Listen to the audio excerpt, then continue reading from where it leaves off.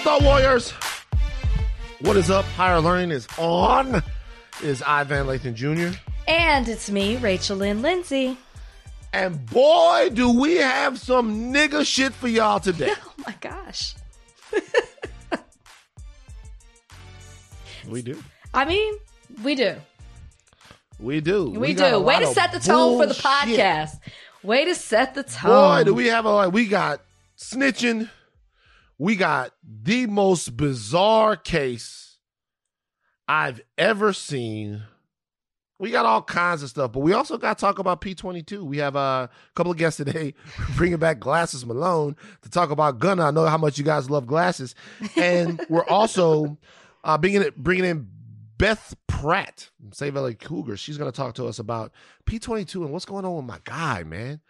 What's going on with P22? Would you say this is the guest you're probably most excited for or most interested? I want to be a part of what Beth is doing. That's what I'm going to say. Beth is who you think you are. Yeah. Beth is that was in a way not great. That the way you just said that, I look at it now and I thought that it was good, but in a way it was messed up. It was messed up. We're all going to get to some more important things later on. I want to talk about the groundbreaking nuclear fusion breakthrough that happened, but we know what we're going to have to do. We're going to have to bring an expert on to talk about that. Yes. I tried to do the knowledge on that. Same. I said, man, when you first brought it up, I thought, wow, he really knows way more about science and all of this than I do. I mean, I know it's a good thing and it's an advancement, but I was like, I do not understand this. I thought he is definitely going to take the lead. I'm not about to Neil deGrasse Tyson that shit, which is a completely different discipline anyway. But it's such a consequential thing that we definitely want to talk about it because as the Earth, as stewards of the Earth, we should start thinking about our sources of energy and what's happening. Are you familiar with the Iguala Aquifer? Do you know about this? I am not. So let me make sure I'm saying it right. Iguala Aquifer. I watched something on it this weekend. Okay. Do you know, first of all, do you know what an aquifer is? Something with water. That's what the fuck I'm talking about. when people are talking about Rach, it's the Ogallala Aquifer. Ogallala Aquifer. This is what it is. It is a shallow table aquifer surrounded by sand, silt, clay, and gravel located beneath the Great Plains in the United States. It is one of the world's largest aquifers. It underlines an area, get this, of 174,000 square miles in portions of 8 states. That's South Dakota, Nebraska, Wyoming, Colorado, Kansas, Oklahoma, New Mexico, and Texas. Okay? 80% of the high plains, basically an aquifer. Gigantic underwater lake. An aquifer is an underground layer of water-bearing permeable rock fractures, or unconsolidated materials. Groundwater from aquifers can be extracted using a well. So whenever you hit a well down into the ground, you're hitting into the aquifer, you get water. Guess what happens? What? All right. So a large portion of the goddamn farming area of the country of America, the mainland, is getting their water supply from this gigantic aquifer. This affects Texas because a lot of stuff happens, whatever. And the aquifer is running out of water. It's running out of water. Our nation's heartland. See, and I watched this thing and I was so captivated because we talk about so much about what people in, I guess, the Rust Belt or the heart of America need. And they're telling you what they need is they need some sort of political and environmental strategy around the fact that they are actually going to run out of some of the water that they need to farm, and nobody's listening to them. It was good. I'm gonna send you this. Send it to me. Ogallala Aquifer, and I was looking at all of these white people feeling bad for them. I'm like, it's like the guy. So he's showing that he's getting water out of it, and when the water's spraying, you can see it's like, you know how like when you suck on a straw at the end and it goes, yeah. And there's no more water. It's like, yes, you're running out of water. Where he was doing that with the little well thing that he had, the well, and it was doing that. It was sputtering because it was running out of water. This is a huge water source. And when the rain stops and the environment, all of this stuff, the global warming, it's fucking with these people. And this is generations and generations of people who've had farmland, and it's tough. So is there a way to replenish it? I don't know what they have to do. Because there's parts of Texas right here, too. Here's the aquifer. There's the thing. I don't know what they have to do. I don't really know what they have to do, but I know that they have ideas, and they don't have the funding, the political infrastructure, or I guess not political infrastructure. They don't have the power to get anybody to pay attention to what's going on with them. People just say, screw it. You know what I mean? Meanwhile, the Ogallala Aquifer is in trouble. I've been looking at so many things that have to do with nature, about different things, animals, because my algorithm has changed now. Now when you go to my YouTube algorithm, it's like all animals. Yeah, that quickly. That quickly. Oh no, it's all animals. It's bears. It's wolves. It's like different snake situations. Do you watch those videos where animals are fighting animals and they do like the animated versions of them? Okay. No, I don't watch Animal Combat. My dad does. I'm going through. I'm going through no, all dads love that stuff. I'm going through a weird phase of animal in my life, to where I had to do for the rewatchables. Oh, okay. The dog. And I fast forwarded through it. Couldn't watch it. Yeah. Couldn't watch it. Couldn't watch it. Could not watch that part. I totally understand that. Fast forwarded. Couldn't watch the part. I don't even know if I'm allowed to say that we're doing the rewatchables. I think that's supposed to be a surprise, but maybe bleep out the name of the movie. Yeah, but look at us. And so I started looking around, and this thing about the aquifer popped up, and I watched the whole thing. People looking at me like, man, what are you doing? Send it to me. What are you looking at? Yeah. The aquifer system supplies up to 82% of the drinking water for the people who live within the boundaries of the High Plains Study Area. Jesus Christ. The aquifer. The Keystone Pipeline. All of this stuff has to do with what we're doing. That's why it's very important that we talk about P22 and that your opinions about P22 are brought to bear in front of somebody. I'm looking forward to seeing if you can keep the same energy with her that you've kept your bloodthirsty attitudes toward P22. I think I'll be fine as long as you don't exaggerate things. I think I'll be fine. You've advocated for the death of P22 on this very podcast, have you not? I did not advocate. I actually said that he should go to somewhere else. I didn't say he should die. Did I say he should die, Donnie? Did I say he should go to? You said thank you. Okay, I am challenging any of the thought warriors because I know for sure that Rachel has advocated for the death of P22 on this very podcast. You know what? You're cleaning out your ears right now. Do it a little bit more, because I've never said he should die. I've said that he should go. He should be off these streets. Yeah. Well, you put him in jail. Look at you. Look at you. Mass incarceration. Mass incarceration. Cat incarceration. You're the Joe Biden. You're the Joe Biden of wildlife. You just want to lock all the wildlife up. All right. Well, you voted for him. And then later on, you're going to expect people to make you president. Did I? Oh, so you didn't vote? Oh, you did a write-in? You voted for Kanye? I voted. I voted all right. I certainly didn't vote for the other guy. I voted all up and down the ticket. Did I?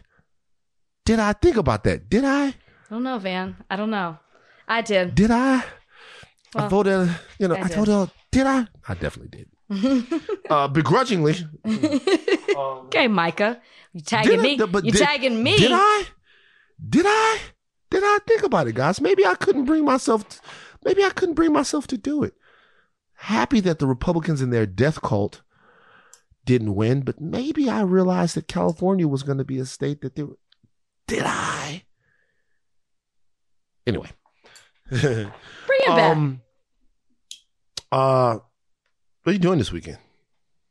I have a holiday party on Friday. Where? I'm going to dinner with Kalika. What's the holiday party? My friend Mark. She's throwing a holiday party at his Christmas party at his home. Just like some person throwing a holiday party at their crib? That's what people do, Van. They throw Christmas parties. Tis the season. No, I've never been to a personal Christmas party. I've never been to a Christmas party at somebody's crib. It's always an office Christmas party, a company Christmas party. I've never just known someone just like a person. Oh my gosh. Yeah. I've never just been to just a Christmas party. White people have these Christmas parties? The ones that I've been to. What do they do there? It's like you would do at any other party, except this time it's festive with Christmas, and Yuletide, whatever. So it's like there's drinks, there's Christmas music. You come dressed in Christmas colors or holiday colors, I should say. Yeah, it's just a gathering. We're going to have dinner, music. This friend loves to bring a saxophonist to the event. He has the most... Like a motherfucker playing the saxophone? And he's incredible. He can play anything. This sounds alluring in a lot of ways. Then Saturday I have to get my weave cut out. And then I'm going to a comedy show on Sunday. Mm-hmm. What's the comedy show? Dave Chappelle? You're going to the Dave Chappelle show? I'm going to see Chris Rock. You're going to see Chris Rock and Dave Chappelle? Let me tell you something. I'm going to go see Chris Rock. You're going to the Dave Chappelle show. It's okay, Rachel. You defended Dave Chappelle in the last podcast. Oh, people are so mad at me. Now we all know why. Look, I just find it very interesting. No phones, by the way. No phones. Well, fuck the hell no now. Yeah. I found that very interesting. They might make y'all come in there naked. I find it very interesting that that we could rename this podcast to The Princess and the Punching Bag. You let it be me that was going to a Dave Chappelle show. Going down there to a Dave Chappelle show. Fans probably going to hang out with them after and hang out with them. I'm going to Chris Rock. Huh? You going to see Chris Rock? They say Chris Rock is problematic. They say that he hates black women and he makes jokes at their expense over and over and over and over again. Will Smith slapped that away. You don't think he's going to do it anymore? You think Will slapped that out of him? I'll be back to report. I considered saying, should I even talk about the fact that I'm going? But, I'm taking one for the team because Van would be like, see, you ain't sharing what you're doing. Well, I'm sharing. You asked, I'm sharing. Yeah, we'll see. I'll tell you what. I'll be honest with you guys. I'm not doing anything on the weekend. And when I say I'm not doing anything on the weekend, I'm not doing anything for the rest of the year. What? I'm chilling. There's nothing wrong with that. I got to go see Avatar: Way of Water. That's going to take 5.5 hours. I have to do it. I have to pod on it. But I'm chilling. And when I say that, I mean, stop asking me to do stuff. Man. This is a good message. It's not going to happen. My body tired.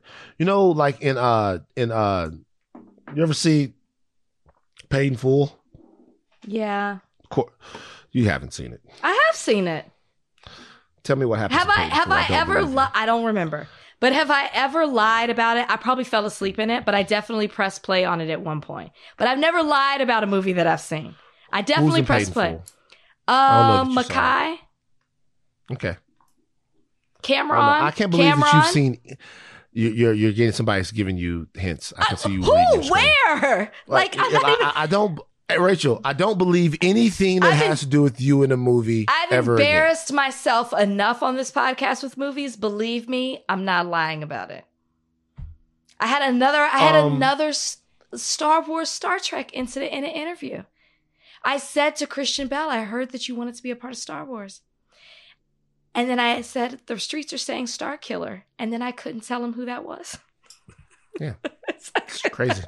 Mm-hmm. I like it, though. It's part of your charm now. It's But like, I've never lied about a movie. I own it. But I have Raja seen... Binks. That's a star. A star's Star born. Wars. What was it? Star Wars Story Lost Through in Time. Time. Lost.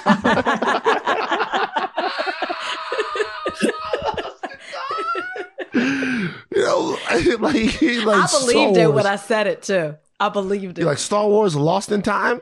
And it's just funny that in some kind of way that might be the movie that they should make, because they haven't done any time travel in Star Wars. Starring Raja. Raja Binks. Raja Binks. Bring Raja Binks back. All right, that's enough.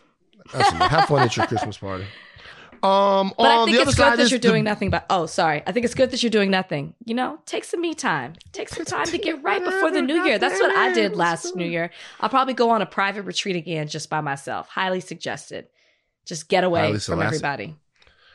All right, on the other side of this, the big deal of the day, which is some nigga shit happening in LA courtrooms between Tory Lanez, Megan Thee Stallion, and one of the most peculiar witnesses in the history of law. Really? On the other side of this break.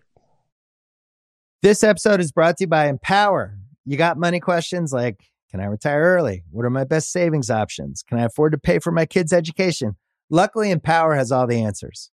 With Empower's real-time dashboard and real live conversations, you get clarity on your real life financial goals. So join 18 million Americans and empower what's next. Start today at empower.com. Tap the banner or visit this episode's page to learn more.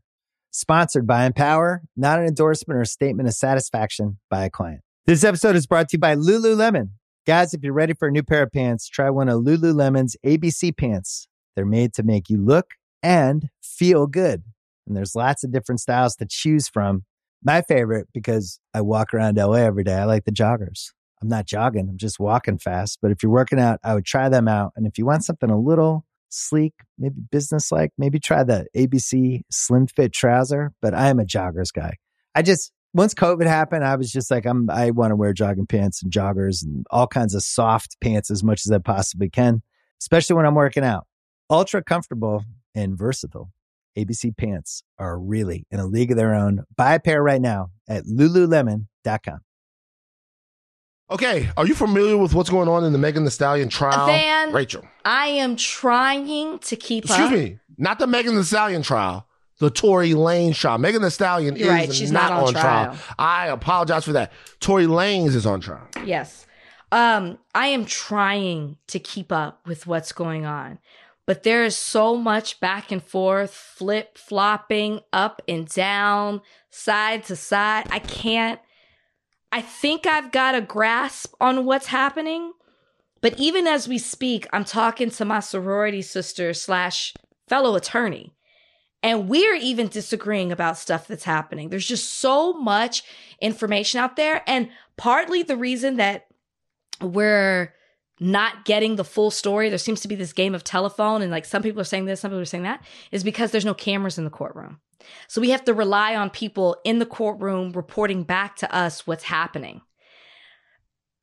It's a lot, Van. I don't think I was actually expecting this. I thought this would be a little bit more cut and dry based on the evidence that we had prior to trial. Here's the thing. We have to talk about something here. And we have to get people ready for something. Mm-hmm. We have to get people ready for, particularly with the group of people that listen to our podcast, to get ready for people to start to come to terms with the fact that Tory Lanez could beat this.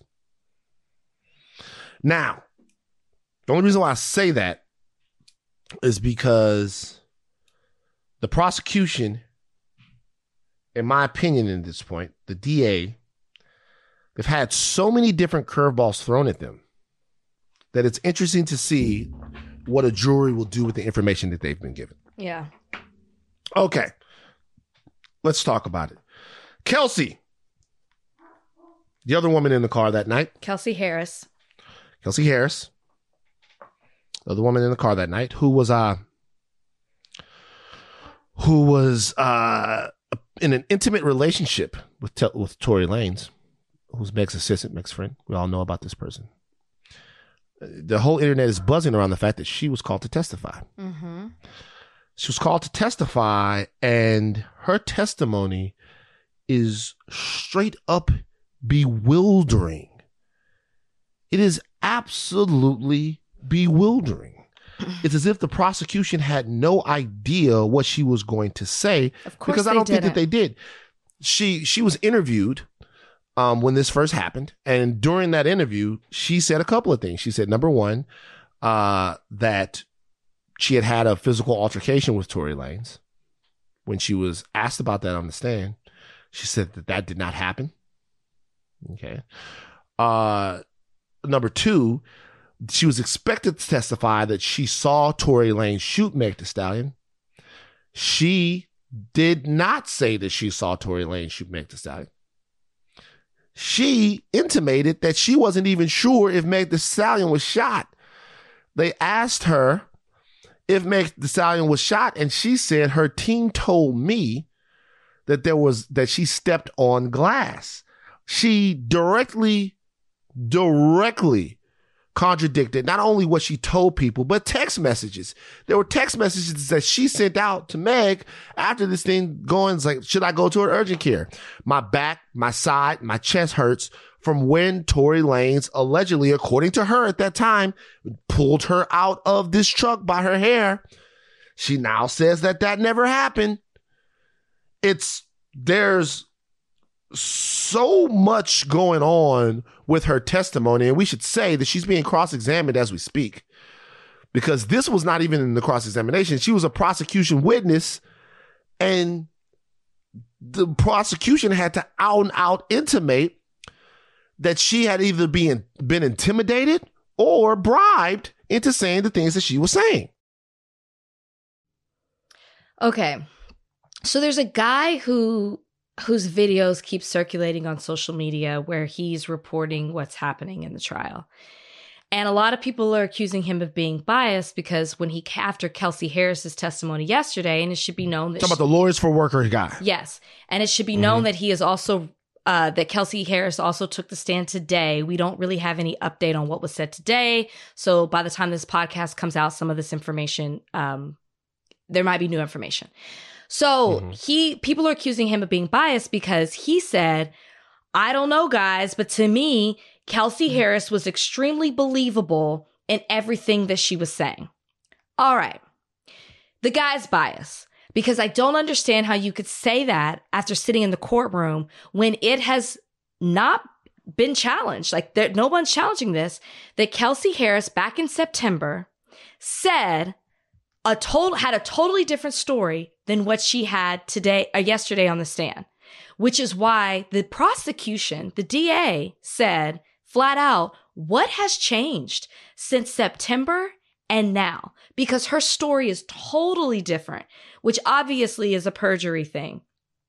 And her response to that, Kelsey Harris, was that she's struggling with postpartum depression and a recent death in her family, and her, quote, mind isn't here right now. That is what she's saying to her state of being as we speak, as she's testifying in this trial. That's not why she's saying her story changed, though. She said straight up she lied. She said there were some things I wasn't truthful about when she gave her statement. She's not saying that the things that... Then what did she say that in response to? She was asked. She said straight up, she told a prosecutor trying to convict Lanez of assault that she made statements that weren't accurate in a recorded September interview, partly played for the jury. There were some things I wasn't truthful about. Yes. She said, okay. She was asked about situations. She clearly has an axe to grind with Megan. She says, I'm neutral. I moved on with my life. But she says that Megan Thee Stallion spread false rumors that she took hush money. So she sounds upset at Megan. Let's remember, this is her former best friend.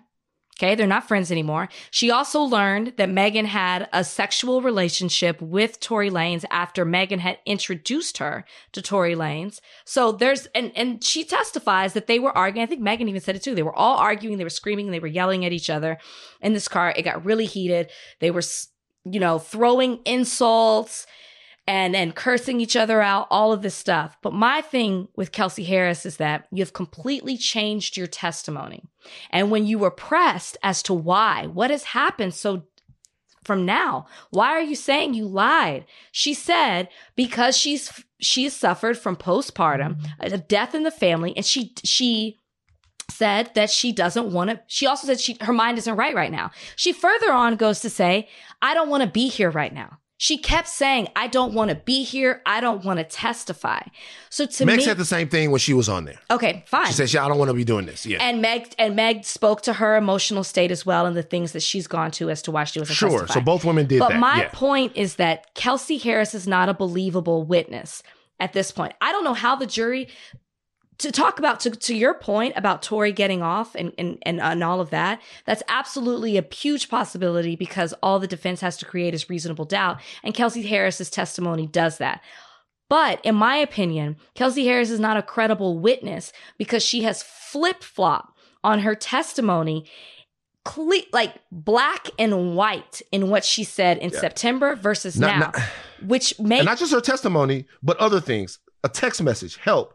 Tory shot Meg. 5 minutes after. And then she says, she now says, I didn't see him do that. I told you that. I didn't see him do that. I didn't see him do that. She also said in the September interview that she told Tory Lanez, who had threatened her life, she says, all right, if you shoot me, you shoot me. I guess it's my time to go.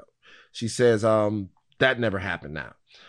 They played the tapes of her testimony, of her interview to try to refresh her memory. And she's stonewalled. She seemed, what people are saying, she seemed out of her body somewhere else. And it's weird because... Wait, to clarify, she was out of her body in the courtroom or when she was doing that interview? Okay. In the courtroom. What's weird about it is that the defense's theory is that it wasn't Tory Lanez who shot Meg, that it was Kelsey. Right. That is what the defense is positing. They're saying that was in their opening statement. They're saying she did it.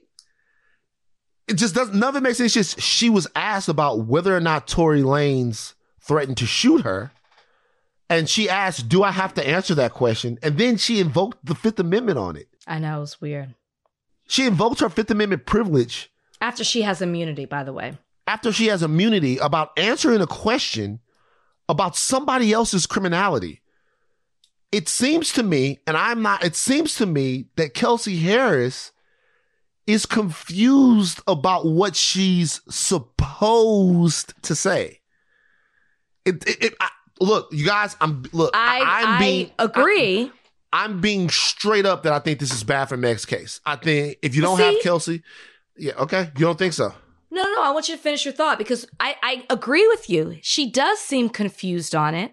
And the fact that her story has now changed not in Megan's favor, it does seem like some of the accusations that she claims Meg lied on about her, seem to be a little bit true because the current testimony that she's giving favors Tory. And the fact that you're saying, he did threaten you. Now you're saying he didn't threaten you. I'm sorry. It's in Tory's favor. The DA has also asked Kelsey about Tory Lanez allegedly offering her $1 million not to testify against her. Mm-hmm. Kelsey, at some point, did Tory try to bribe you? She goes, not just me, she said. Then she goes, who else did Tory Lanez try to bribe? She goes, I wouldn't say bribe. She was, then they asked her again. He's like, it wasn't about not saying anything, no, but it was mentioned. He mentioned $1 million. I guess it was just about the case. She admitted that he offered her $1 million. Right. What the fuck is going on? Like, what's going? Like, if I was a juror, and I also should say this, my sorority sister brought this to my attention. Apparently, what was played was told to be disregarded to the jury. Apparently, the prior interview that happened in September with Kelsey Harris, the jury can't consider that. No, so listen. Yeah, it's very interesting. I wonder about this. Why a judge would take that out. So I wonder about this. They weren't playing it to admit it as evidence. They were playing it to refresh her memory.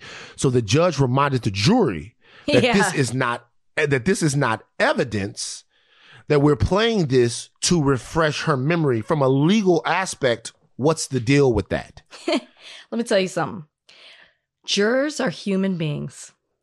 And we put a lot of faith in the hands of jurors.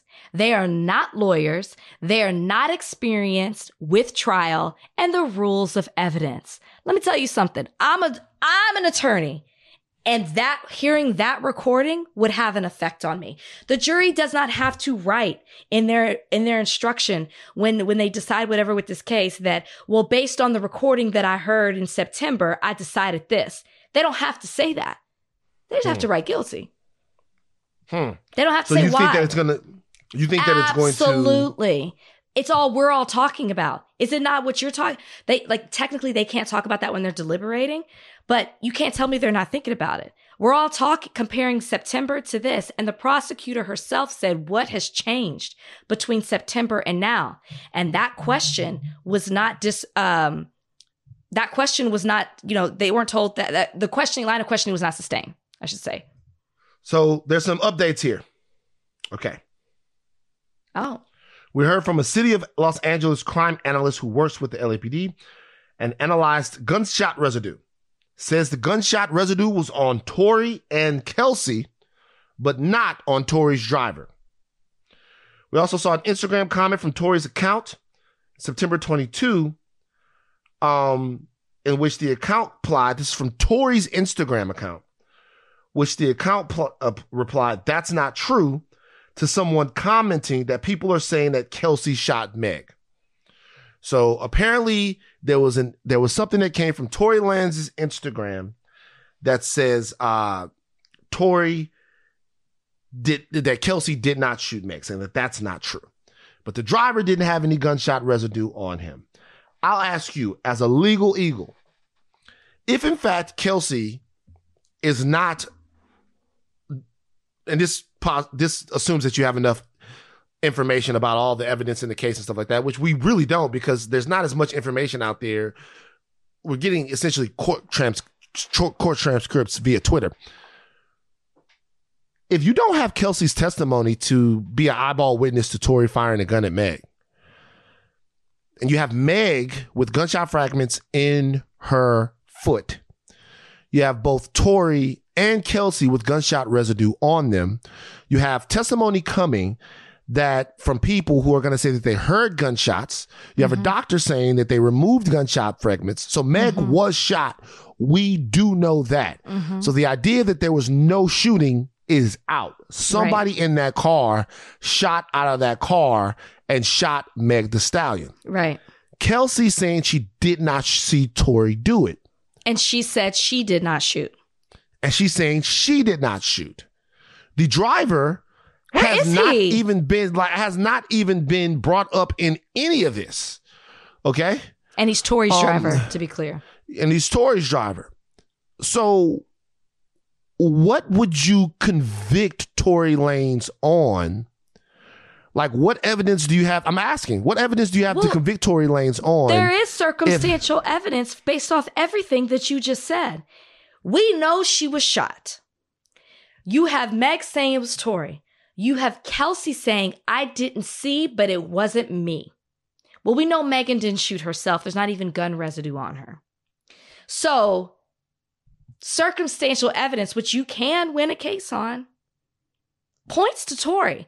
So when people are like, Tory's going to get off, I think you're underestimating what a jury can deduce from what's been shown to them at the end of the day. And we're not in there hearing every single thing that's been said. Okay, let's argue the other side of it while you're giving me that. Let's argue that. What are you seeing? If you're a juror, what has been shown to you that is causing reasonable doubt that Tory wasn't the shooter? Short of there being some type of ghost or some person that nobody wants to admit to being there, how did a shot get fired off into Megan's foot? What is the reasonable doubt that it is somebody else other than Tory? I'm asking you. I don't know. I don't know. I don't you know. Proved the case to me in what you just said. Now maybe we should have a criminal defense attorney on here to maybe is seeing something that we don't see. Obviously, we're not in courtroom. The next time we talk about this, I want to be talking about a verdict. I'm so sick of this shit. The next time we discuss this, it is moving fast. The next time we discuss this, I want to be talking about a verdict. And I want to get one of the jurors on here. One of the jurors? Yeah, I want to know what was happening in that room. They talk. Can you can do that like after? I guess you can. I saw the OJ jurors talk about, whoa, we didn't know. We thought, what's going on? Oh, Johnny Cochran, we love him. After cross-examination, Deputy DA asked Kelsey more questions. Kathy Ta asked Kelsey more questions in redirect, displaying the three texts Kelsey sent at 4:27 a.m. that said, help, Tory shot Meg. Court just got out for the day. It's crazy.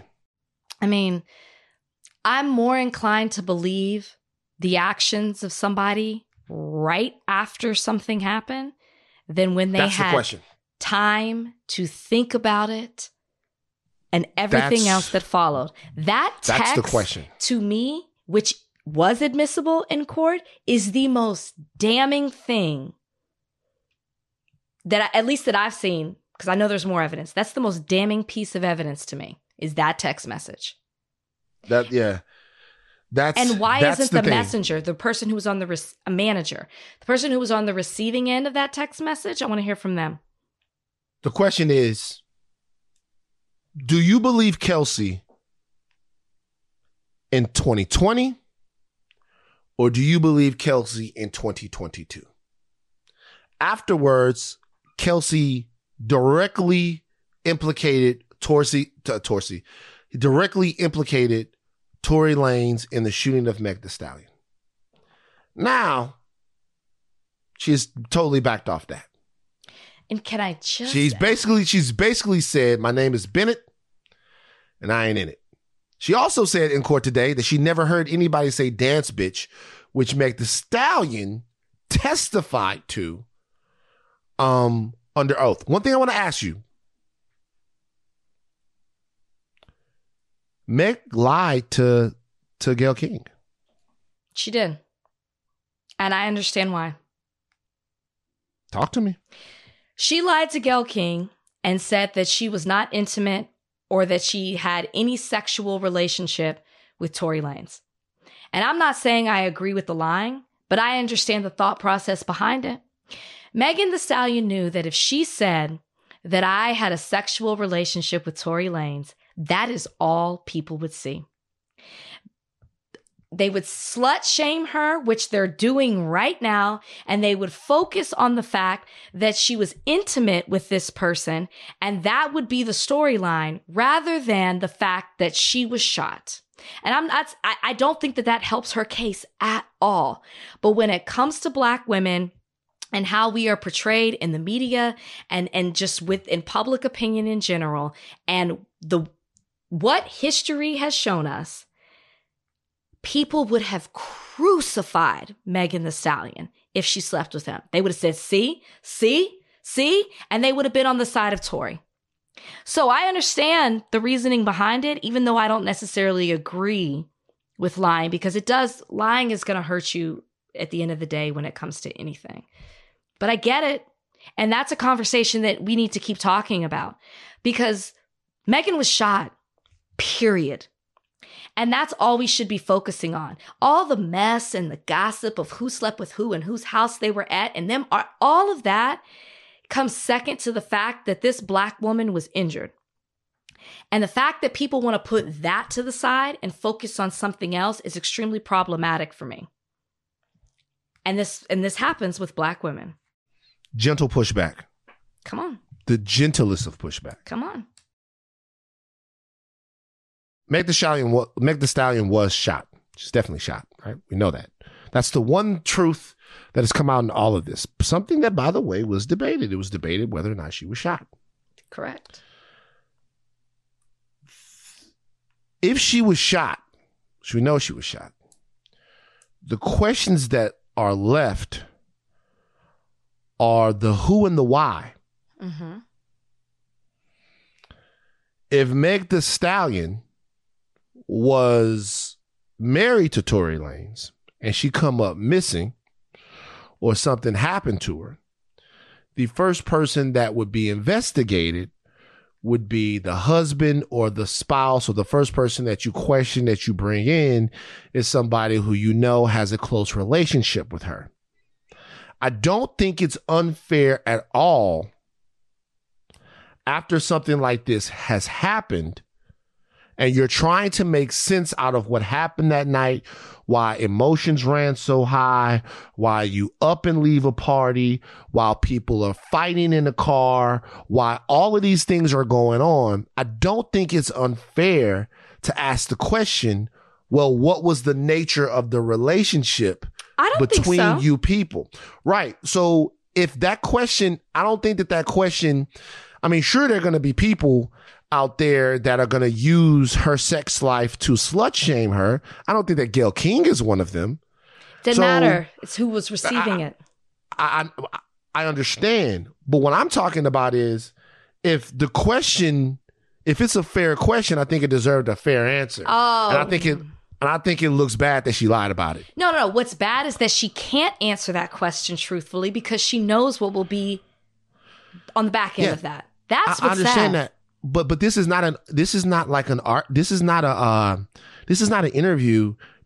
an interview with, like, this isn't an interview like Jay-Z and Beyonce at the beginning of their life where people are like, oh, are you guys dating? This is not that type of interview. This is an interview about, like, someone shooting somebody else, and you have an entire group of people, and a whole group of people who have trusted what Meg has said, who have trusted, like, everything that she said, and have chosen to believe her. I'm not saying that this like takes away from anything that she said. It was disappointing that she lied, though. And not only did she lied kind of flippantly. She's like, no. Of course, like, she did. And she lied kind of. So the only thing that I'm saying about that is, like, everything that you're saying about how people feel about things is true, but it's a lot of people that chose to believe her. It did and sway believe me. her still. I'm not sure. I'm not saying that it did, but I'm just saying that it didn't make me distrust her. her. It didn't make me distrust her because I understand why she did it. Again, I don't necessarily agree with the lying because there's going to be fallout from it. And when she was on court and under oath, she told the truth. She said that they had a relationship. She could have continued with that, and then Kelsey could have been like, that wasn't true, it was this. She told the truth under oath. I understand why. Honestly, she probably should have never done that interview with Gayle. She should have never done it. Under oath, she had no choice but to tell the truth. That's not true. She could have lied. I guarantee you that Tory Lanez has evidence that he slept with Meg Thee Stallion. Maybe he does. I guarantee but can I just say this that he has evidence that he slept with Meg Thee Stallion. They should no choice but to tell the truth under oath. That's fine, but the point is she did. There's been so much that has happened that I don't have the timeline correctly, but if I recall, immediately after this, Tory Lanez was talking about the fact of how he was fucking her before she did the Gayle King interview. Yeah, he was talking about it. He talked about it. He talked about it on the song. So, exactly. And he was talking about her in a certain way, and he was talking about fucking her, and people were responding to that in an extremely negative way. So even more so why I understand why she got up there and was like, I'm not about to play into that, because I know it's going to play into the way people judge me and respond to me. They're going to judge me for the sexual decisions that I make rather than the fact that I am the victim and I was injured in this. And that is so sad because we only do that with not only, but we mostly do that with Black women. And I understand the predicament that she was in that point. She should be able to, I saw the tweets, she should be able to have sex with whoever she wants to, how many people she wants to, and it shouldn't be something that's prosecuted in this case or even in the court of public opinion. But it is. And the part of the reason that it is because Tory Lanez made it an issue of like, oh, she just mad. No, he did. He was like, oh, they're just mad because I was fucking them both. Oh, I was fucking them both. And everybody's like, oh. But that might, I know, but that might be the reason why they're fighting. Like that's it. I understand what you're saying. Reason. The sex lives of the sex lives of these three people are material to what happened that night. It's not just, a lot of times this stuff is just salacious. He was using it. He was using it to get people on his side. Oh, these bitches are just mad because I was fucking them both. And that's, you shot her. So this is what I'm saying. I'm saying that what he's saying, okay, put you like this. Tory Lanez shooting Meg Thee Stallion has nothing to do with Tory Lanez and Meg Thee Stallion's sex life. Totally agree. But it might be the reason why they were fighting. I'm not saying I don't understand a lot, but in that situation where so many people had where so many people had chosen to believe and with so many people and still believe. I still think Tory Lanez shot Meg Thee Stallion. But it is going to be, look at him. Look at Brownie. It is going to be, it's just difficult moving forward with all of this story changing, all of this happened then, this happened that. When Meg got on the stand, Meg was saying there was mad shit she couldn't remember. I know it was a long time ago, but. And they were under the influence. I don't need people to remember the shit that they said then. Play it back for them and yeah, you know what I'm saying? So fuck. Shit is crazy. I get what you're saying now. I understand. It's just, I just know that that's going to be something that people are going to use to say, hey, she's lying. You can't trust anything she said. She lied to me. Of course. By the way, why were y'all so mad then when Jussie fucking told Robin Roberts, when Jussie told Robin Roberts that, everybody was like, I can't believe he lied to Robin Roberts. I can't believe he lied. Whatever, man. What a bunch of mess. What a bunch of mess. We'll see. We'll see what happens. You okay? Everybody was worried about you. Yeah, look at him. Perfect bite size for P22. Oh, that is... Cover your ears. Cover your ears. Perfect. That is the worst thing that you could say. He looks like a finger food for P22 right there. Look at him. Look at him. Oh, he looks tired. He was sedated, wasn't he? No. I see why you like a fox. You basically living with one. He looks like a fox. They sedated my little nigga. Look at him right there. You want to know who just came back from the spa, from the pet spa? Hold on. The pet spa. He's living the life over there, isn't he? You remember your friend. Bozeman. You remember your friend. Tried to bite Bozeman, his legs. come here. Bozeman, now. Look, come here, boy. Yeah. Look who just came back from the pet spa. Bozeman, you had a whole... Look, you got your little scarf on, Bozeman. Came back from the pet spa. This back. Look. Bozeman, come here. Get up here, boy. Come on. You remember? Oh, you're tired. Well, of course he's tired. He had a whole full day of relaxation. Get up here. Look. Bozeman. Remember your friend, Brownie? Remember Look at that Bozeman? little hors d'oeuvre for P22. Oh, my God. All right, get out. Get out of here. All right. Bring it down. Moving on. Do you like Joe Biden? You like him? I don't have the problems with Joe Biden that you have.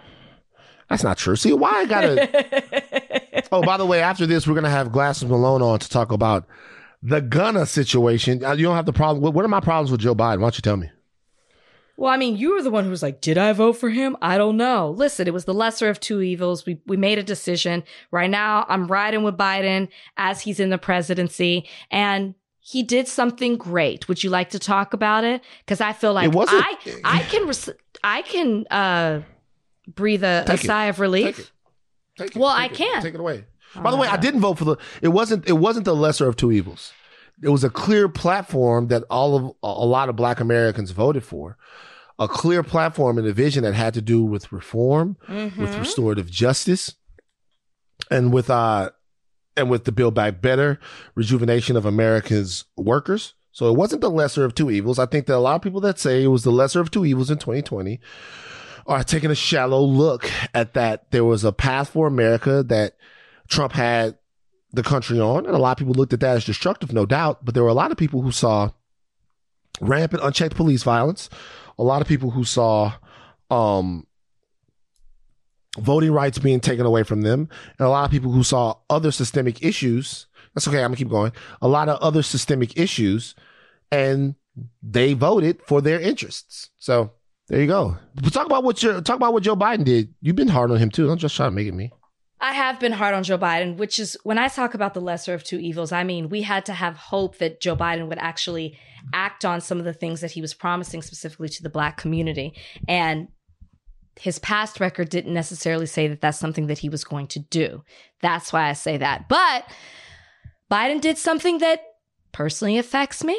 He signed a historic bill codifying same-sex and interracial marriage.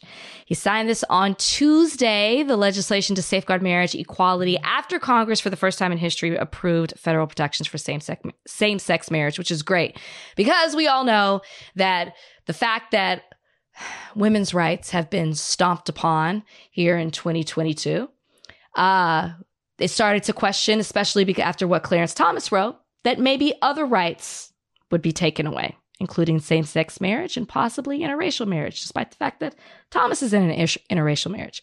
So they passed the Respect for Marriage Act on Thursday in a 258 to 169, and I guess one person abstained from the voting.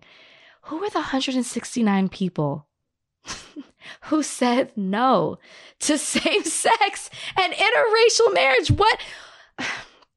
Van, go ahead. You were saying something. I interrupted you. So here's the deal. I think this is important for a couple of reasons. Number one, it shows that the Democrats have learned lessons from the Dobbs decision. And they've learned lessons that, in order to protect something, you must insure it.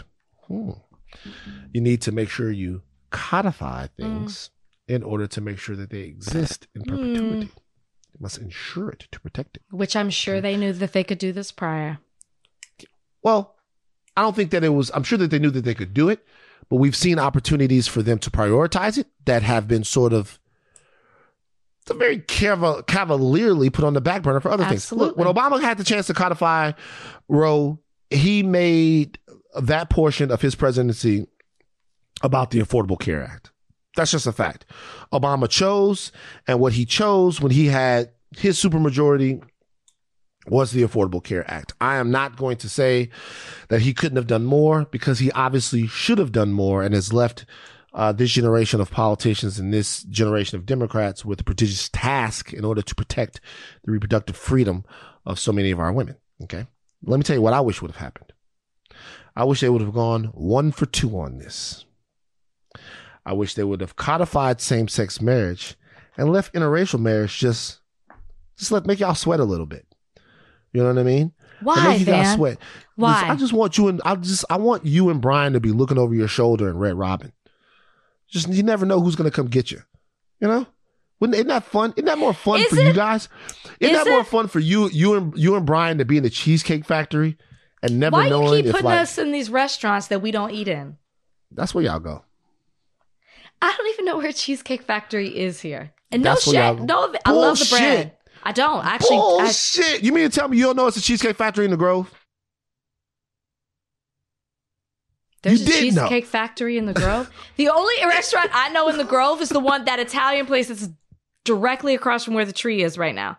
So do you know where is there a cheesecake? I'm literally stumped. You know what a movie theater is at the Grove? Yes, I've been several times. It's a fucking Cheesecake Factory right next door to the movie theater. It must be on the right side of it. It's on the right side. Yeah. Okay, see, I don't go that far because I come from the other way. I literally have never. I probably would have stopped inside of it.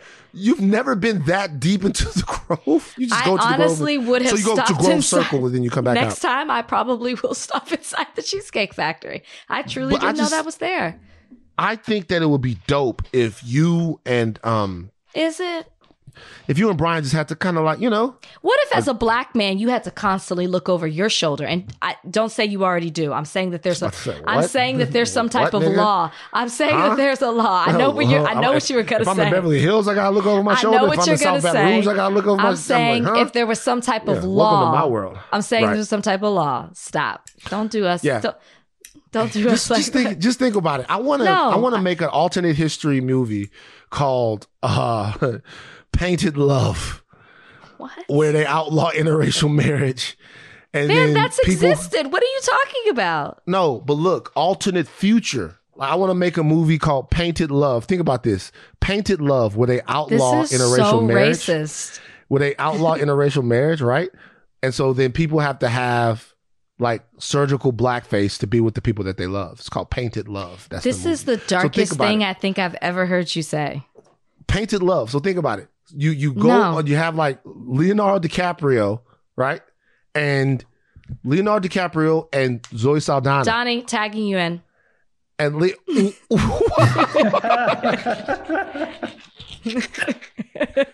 I will not do this. Okay, Rachel's out. Okay, cool.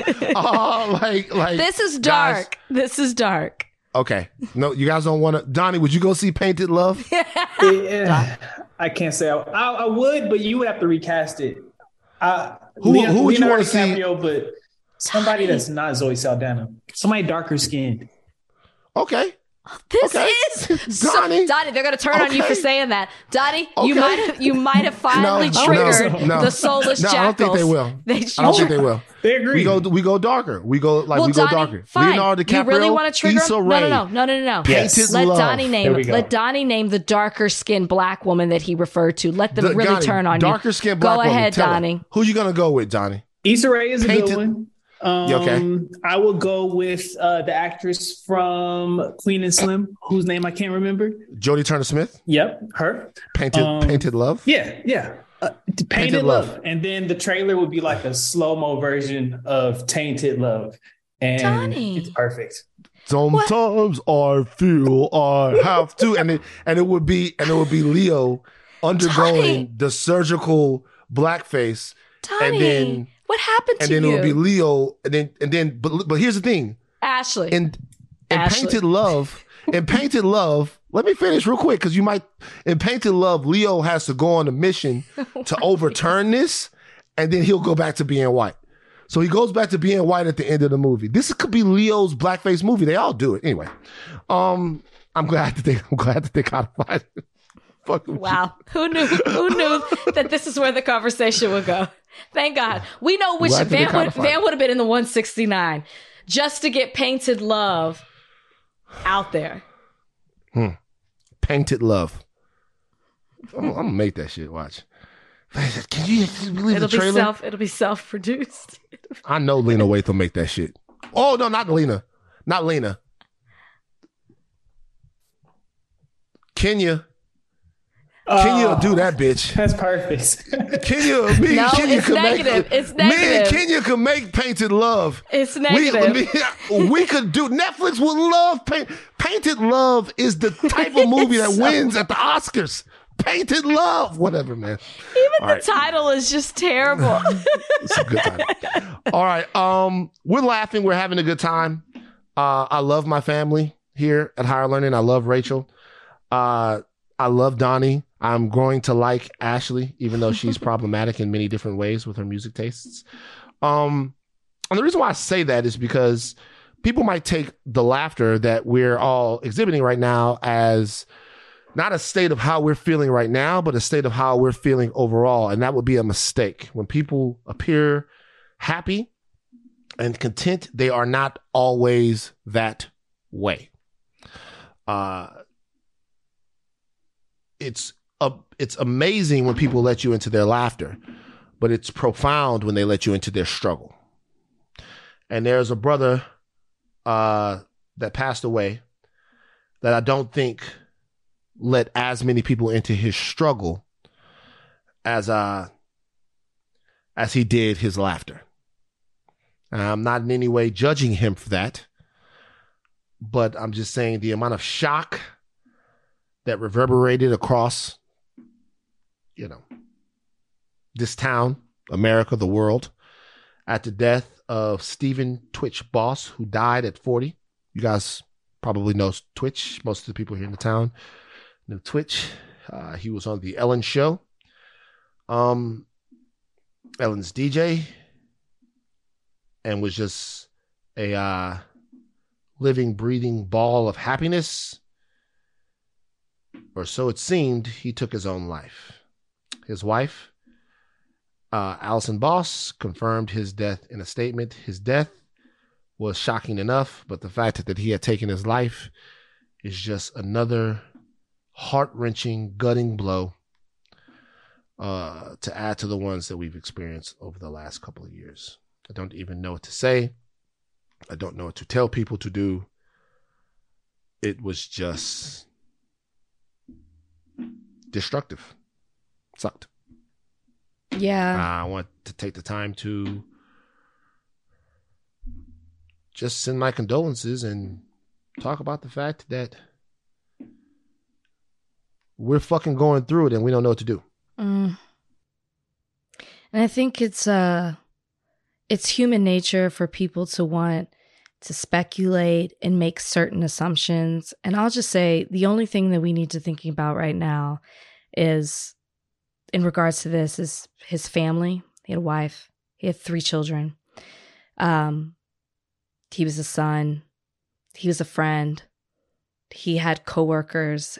And he is someone, along with his wife and his entire family, who spread so much joy and love and laughter, especially during the pandemic when people were stuck in their homes.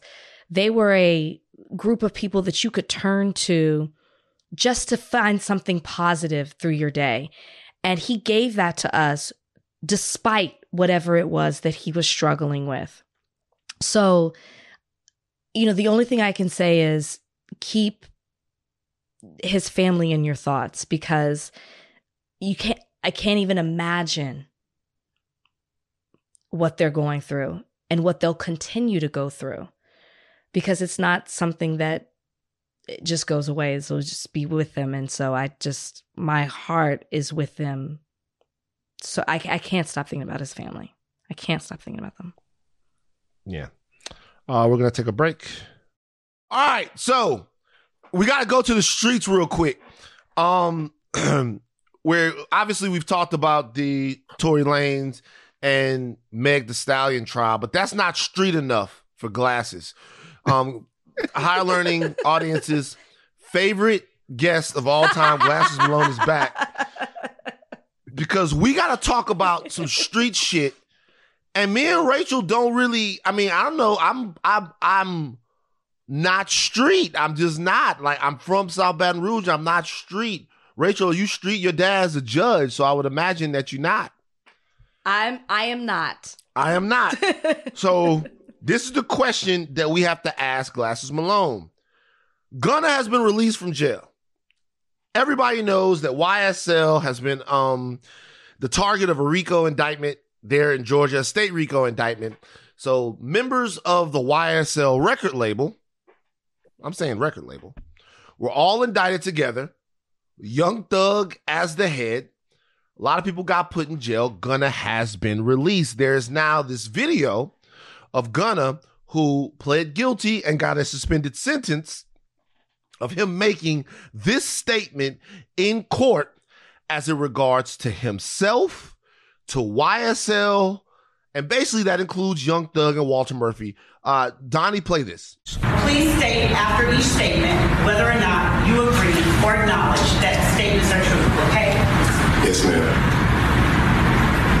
I became affiliated with YSL around 2016. Is that true as it pertains to you, Mr. Kitchens? Yes, ma'am. YSL is a music label and a gang, and you have personal knowledge that members or associates of YSL have committed crimes in furtherance of the gang. Yes, ma'am. You were present when law enforcement officers stopped a vehicle in which you were present along with Jeffrey Williams, wherein hydrocodone, methamphetamines, and a firearm were recovered. These items did not belong to you. Yes, ma'am. And do you acknowledge the following statement? I recognize, accept, and deeply regret that my talent and music indirectly furthered YSL the gang to the detriment of my community. YSL as a gang must end. Is that your statement or acknowledgement? Yes. Okay. As soon as this video was made public, the news that Gunna was being released actually came out yesterday, but as soon as this news is made public of Gunna doing something that's called an allocution, which happens when you plea out to something, as part of an Alford plea, which I had to look up, people started asking the question, The question of the streets. Drum roll. Dun, dun, dun, dun, dun, dun, dun, dun, dun. Did Gunna snitch? We've been talking about this in the group text all morning. Glasses Malone, being someone who may or may not have been tied to certain organizations. I'm not going to say. I don't want to snitch myself. Glasses, did Gunna snitch? Yes. Yes. So this is the statement he made when he got released from jail. The first statement. When I became affiliated with YSL in 2016, I did not consider it a gang. More like a group of people from Metro Atlanta who had common interests and artistic aspirations. My focus of YSL was entertainment. Rap artists who wrote and performed music that exaggerated and glorified urban life in the Black community. While I have agreed to always be truthful, I want to make it perfectly clear that I have not made any statements. Donnie, if you played the last question the lady asked, she said, do you recognize this statement? And she went forward and explained his statement that turned YSL into a gang and said it must be stopped. It must be ended. It's not even deep. Right. Okay. Now, so why? So being that that's the case, why do you think people are saying? First of all, Rachel, do you think Gunna snitched? Yes. It's not even like deep. Okay. Well, all right. Well, I didn't know that. Why is that so funny to me? I don't know why it's funny, but I mean, he's getting the charges that were, I don't know what the charges were that were initially against him, but I remember when we first talked about it on this podcast and we were like, it's a racketeering charge. But I mean, like how many years they were facing. I don't even know if it got to that point, but I remember us talking about it. We were like, man, they are really in some trouble. And all of a sudden, you're sentenced to 5 years. You get time served for the 1 year that you're in prison. There's no way to me that you got off that way. And he did an Alford plea, right? Am I getting that right, Donnie? He did an Alford plea. He had to have said something. And I mean, just the statement that we listened to, he does. But there's no way that you came from up here down to that and you're going home and you're getting time served for what you did and you had a RICO charge, even if it is state. You said something. And you heard the statement. So the statement to you, Glasses, is tantamount to snitching. Why do you feel like there's so much back and forth on the internet? If it's that cut and dry to you, a street nigga. If it's that cut and dry to you, then why do you think it's so much people going back and forth on the internet about why Gunna snitch? 600 Breezy say Gunna ain't snitch. Thug's sister has said that she doesn't want you calling him a snitch. She doesn't want people calling him a snitch. She doesn't think that that's fair to throw that word around, is what she's saying. So this is the problem. People they want to be emotionally connected to their concept of a snitch. So what could have happened is all the YSL guys could have came together and said, hey, we're going to take a plea. Maybe Gunna gets 5 years. What if that happened? What if Thug knows what Gunna's doing? What if everybody said we're going to all plea out? It's still snitching. The important part about when you're taking a plea and you allocute, you have to be really careful what you make courtrooms hear you say. And the reason he felt so comfortable to release this initial statement that I read is because if you look at the person who recorded his allocution, you know what I mean? They were sneaking to record it. He didn't know that video existed. So when you he made this statement. First off, you lied. If you make a statement, that's snitching in the streets. If you make any statement of incrimination, anything, if their whole defense was, we're not a gang, we're a record label, and you say, no, they're a gang, and they say we're a gang, they're a gang. Okay, so let me ask you this. Let's say you are in the streets, and you're in the streets, you're deep in the streets, you're a gangster. Mm-hmm. Not even with the A, with the ER, a gangster. Mm-hmm. You know what I mean? Mm-hmm. And your niece gets kidnapped. And you saw a dude driving a white van around the neighborhood. You saw the license plate and all of that stuff. Your niece gets kidnapped. Probably that guy. Cops come to you and they ask you, do you have any statement to make about anything that's been going on with your niece around this? If you make a statement to the cops, are you snitching? Yes. Glasses, that's fucking idiotic, dog. Not at all. Define snitching. Define what snitching is. Okay. So snitching is a code amongst criminals when you're committing a crime. Two people that are crimes, right? So if you tell on crimes as a criminal, in theory, you are a snitch. The reality is when you tell on someone, right? And you're trying to avoid punishment for your own crime or reduce sentence for your own crime. Snitching. That's not the question I just asked, though. Well, you said define snitching. Okay. Define snitching. Okay, define snitching. Okay. So now back to the point. I don't need the police to track down no license. I can literally get the same information that the police can. You don't think I can get your address? I can get you. I believe you. You can get my address, but I'm telling you that you don't have the investigative tools that the cops have. I'm not disagreeing. If you ask me if I gave them particularly a license plate number, I don't need to get them. I can get the address myself. Once I get the address myself, I'm going to go pay that visit. So you're telling me that like a lot of the street guys are also detectives, like they're like Sherlock Holmes because they solve crimes. It's a little bit of investigating. Sometimes you got to get to the bottom of stuff. All right, back to Gunna real quick. I mean, man, the police is nothing but a job. It ain't like they went to school for 1,000 years. It's not. I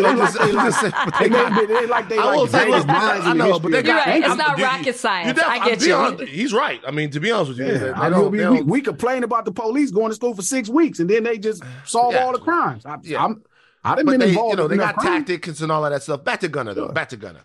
Okay. Gunna being a snitch has the whole internet on fire. Everybody's talking about it. Why the fuck do we care? Who fucking cares? I don't know. Glasses, who cares if Gunna is a snitch? Do you care if Gunna is a snitch? No, because I would never do a crime with Gunna. Ever. Him being a snitch now just means I wouldn't talk with him. Like about anything outside of simple business. If you say, hey, Glasses, man, what's your opinion on music? Oh, man, this is my opinion. But I would never conduct crime with him and I would never befriend him. Because would you do a song with accountable. Would you do a song with Gunna? No. You wouldn't do a song with Gunna? Before this, would you have done one with him? It would have to be the perfect song, but no, not now. Because he's a snitch, you would never do a song with Gunna. Mm-mm. Do you put Gunna on the same level as you put, like, say, 6ix9ine? They're both snitch, but it's different. They're both snitches, but it's different. Yeah. I mean, I wouldn't. So a snitch is not a snitch. Is not a snitch. Is not a snitch. Then. Oh yeah. They all snitches. They all told. But 6ix9ine has a special extra place of hate in my heart. You know what I mean? People who actually. Okay. The thing that bothers me the most about Gunna is not like Gunna could have been a good guy. You know, the whole time he postures himself as a Crip, right? So he says he's a Crip. So this means you do not make statements. He knows it like I know it. Right. So that's one thing. But he also released that initial statement, you know what I mean? Saying I didn't make statements. You just lied to me. Now I actually believed you. I was like, oh, you know what? You thugged it out and, you got a deal. No, then they play your statement on video. And then they actually said, this is your statement. Do you recognize the statement? Like, yes, ma'am. He recognized the statement he made that incriminated other people. 6ix9ine is somebody that's like Satan. It's literally for confusion and to cause dissension amongst mankind. Jesus. I love that definition. I think that people care so much because of what you just said. See, to me, I don't really care either at all. I really wasn't a fan of Gunna before. I'm not a fan Gunna after. music dope. That's fine. That's your opinion. I said it doesn't really resonate with me. It's not for me. But what I care about and what's the most interesting part of all of this to me is that you tried to get out in front of it with a lie. And then this recording comes out. Now I care. Now I'm interested. Because now I'm like, well, why did you lie? You lied because you knew you snitched. I'm with Glasses. Never thought I would say this, but I'm with Glasses. You have all of these people that's like, he didn't make a statement. I'm like, bro, it's on tape. He said, this is my statement. Don't we as a black community have to stop caring about who snitched? So yes, as a black community, don't we have to stop caring? Who gives a? This is criminal stuff. Van, this is criminal court shit. Van, it's the lie court for me. Shit. I tell you all the time, Van, you shouldn't care. I don't. Well, you should. Technically, I take that back. Hold up. Why? Nope. Uh-oh. She's right. She's right. Because it's a lack of accountability and a lack of deception as a man. You have to be mindful of somebody that doesn't want to be accountable and will deceive you. So the lie is, I didn't make a statement. You have to be mindful of that as a black man. Because now you know if it's something serious, he might not tell the truth. Right. But the culture, the street community, I am vested. I have to care. I have to be like, oh, you know what? Damn, man, that was messed up. Now, I'm not going to let, a bunch of people just kick his ass. He's still a brother. But as far as the street culture, it's done. Street culture. No more street culture from Gunna. You don't want to hear it anymore. For me. For you. All right, cool. Glasses, we appreciate you dropping in. I got to ask you one more question about this. Why don't you like, you know what I'm saying? Why don't you lighten up, dog? You know what I'm saying? Like, lighten up on Gunna, bro. Like, do a record with Gunna. I'm not hard on Gunna. Bro, do a record with Gunna. Like, you know what you guys should do? Y'all should do the Double G Collective. The Double G Collective. The Double G Collective. Y'all can start a whole movement. G squared. It's crazy. His name is Gunna, and he told. Like, think about that. We appreciate you joining us on Higher Learning. With street shit, we coming to you because I'm not doing it. Street shit, we coming to you. Rachel. That's Glasses Malone, everybody. Obviously, you guys know my love for Mountain Lion. You guys know my love for P22. Special place in my heart. P22 going through some tough times right now. The future of LA's most famous mountain lion, LA's most famous animal, is up in the air right now. And we have somebody that might be able to answer some of the questions that people have about P22 and about how we're supposed to live with the creatures in their natural habitat here as human beings a little bit more generally. We have Beth Pratt right now, who is a wildlife advocate, author, and California director for the National Wildlife Federation. Beth Pratt, how are you doing? Thank you for joining us today on Higher Learning. Thank you so much for having me, Van and Rachel. Really appreciate you and appreciate you being a P22 fan. Big fan of P22. Okay, so update of the story right now. P22 has had a bad month. There have been a couple of different instances of P22 hunting people's pets. Yep. So this forced officials here in Los Angeles to want to, I guess, check on him, do distress tests on him, or you know what? You'd be better off telling us what's going on. So tell us what the status of P22 is right now and why they decided to capture P22. Yeah, no, it's for those of us who have followed this cat, he's part of the family for a decade. Something radically changed in his behavior, and it wasn't just the pets. He actually has preyed on domestic pets before. Listen, I'm a dog owner. I have 5 dogs. I'd be devastated, but occasionally in the past 10 years, he has eaten a dog here and there, a koala, as we know, probably the most unusual thing. But what happened, I'd say the last 6 weeks, especially is, one Chihuahua, Piper, and my heart goes out to the owner of all these dogs that have had an incident. Piper's owners reached out to me. They still love P22. They're devastated, but they, acknowledge he was kind of just being a mountain lion. That in itself wasn't as unusual, but all of a sudden he started really just staying in these very urban areas like Silver Lake, right? He's hanging out near Trader Joe's and not leaving, where that was a huge differences in his behavior. That all of a sudden going from not preying on, not really even being interested in dogs for the most part, to all of a sudden having multiple incidents. And then also just not looking good. He obviously, it looked like on the camera had some mange. He looked really gaunt and skinny to me. So listen, we've all had bad photos taken of us, so it's hard to tell. Bad lighting makes us look bad. So it was a totality of that behavior that was so atypical for him that made them make the hard decision to bring him in and take a look at what's going on. Can I ask you this, Beth? My knowledge is it's very little. There really isn't much. And I'm new to Los Angeles, so I'm not as up to date on how much P22 means to the community. But I am curious, and maybe some other people are wondering this: if he's being monitored, how is it that I read one of the injuries that they think he has is that he was possibly hit by a car?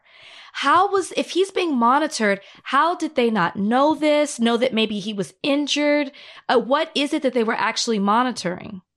Yeah, so he's not monitored, 24/7. I joke that he's the Truman Show cat, right? But they actually, we don't have real time on him. So his GPS collar, his bling, right? The P22 bling, that gives a point once every hour at night when mountain lions are most active, and then 1 point during the day. So we really don't have real-time information on him. The reason we only get that is if you wanted real-time, that collar would have to be about this big to accommodate a bat. Oh, wow. That's a little too heavy. So we really do rely on, people's sightings to help fill in the blanks. The National Park Service researchers always appreciate people sharing videos and sightings with location because that helps fill in the blanks. And now what we have the past few years is everybody has a ring cam, right? So he's popping up a lot more. So that's why they didn't know, about that accident until some eyewitnesses came forward. And indeed,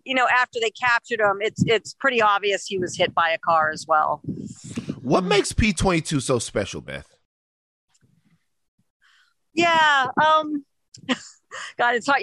It's been really hard this week because, P22 is part of the family. I have pets. And so I'm these surges of emotion come up, and it's hard to both try to realize that, he's still alive and they're trying to keep him alive, but he's, not going to be back in Griffith Park. But I still have to do my job like this, right? I work in conservation. So when you said special, he is special. He's special to a lot of us. I think when he showed up in LA 10 years ago under the Hollywood sign, most people write off LA as traffic and smog and, no nature. And I think he showed a lot of us what was possible, right? And that we could have wildness in our midst and that we wanted it. He reminded us that he not left us. Plus, he's a Hollywood hero, right? Hollywood loves an underdog story. And P22 crossed 2 freeways, makes a home in Hollywood. He's as handsome as Brad Pitt, still struck. And also, P22's dating life is impacted by the 405 divide. We can all relate to that, right?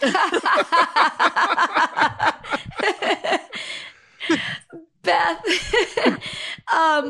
what do you think should happen next? Should be the next chapter for P22. So, I'm a conservationist. I have a biology undergrad in the field, but I'm not a vet. And I'll tell you, I want to assure people, if they were doing something wrong, I would be the first person to call them out on it. CDFW and National Park Service are keeping me constantly notified. I don't know yet. I think I'm waiting for the health results. If those check out, I think sanctuary is what I would advocate for. Absolutely.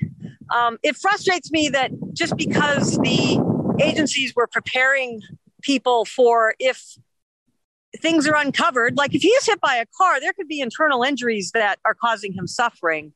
But they were just preparing people, much like, we all have pets. We get that news we don't want. They were preparing people that if we do get bad news, that could be an option. But these agencies love P22 just as much as we do. Euthanasia is a last resort, but I at this point would probably be advocating for a sanctuary for him. I think that he's grandpa age. 12 is extraordinary. Yeah. Old.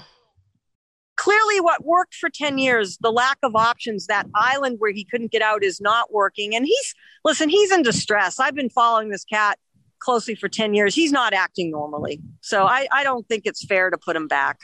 Yeah. So, there is a difference of opinion between Rachel and I here on the podcast as regards to mountain lion and P22. I actually hold no cat responsible for anything that a cat has to do. I just don't. If I want to be honest with you, Beth, I think we're the aliens. I think that we've made these animals have to resort to things that they wouldn't normally have to do. We've shrunk their habitat. You know, they're all over this country. There's shrinking wildlife and shrinking options for these animals that live in nature. Rachel has advocated for getting rid of all of these animals. I didn't say that. She has. I did not say that. Rachel, keep the same energy about the things that you've said about P22 in front of Beth. Now we have Beth here. Tell Beth what you said about P22, Rachel. I'm sick of this. Tell Beth. P22. Okay. P22. You're not going to embarrass me in front of company. Beth, I'll let you answer the question. Whatever answer I give, I'm going to get in trouble. Is that it? But go ahead, Rachel.